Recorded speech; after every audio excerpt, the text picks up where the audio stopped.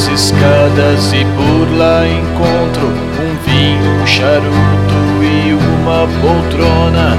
Seja bem-vindo, assalariado, meu nome é patrão, famoso diabo.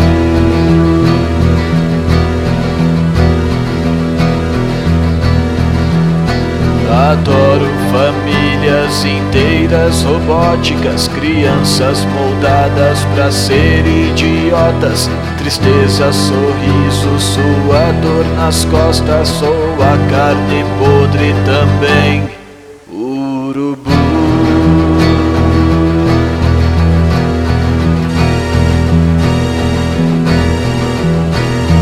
Então me diga o que é que tu queres. Você pode ter dinheiro e mulheres, nada a temer, apenas ganhar. O único custo é sua alma me dar.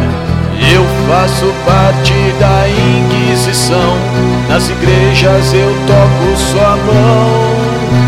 O dízimo ajuda a comprar meu pão.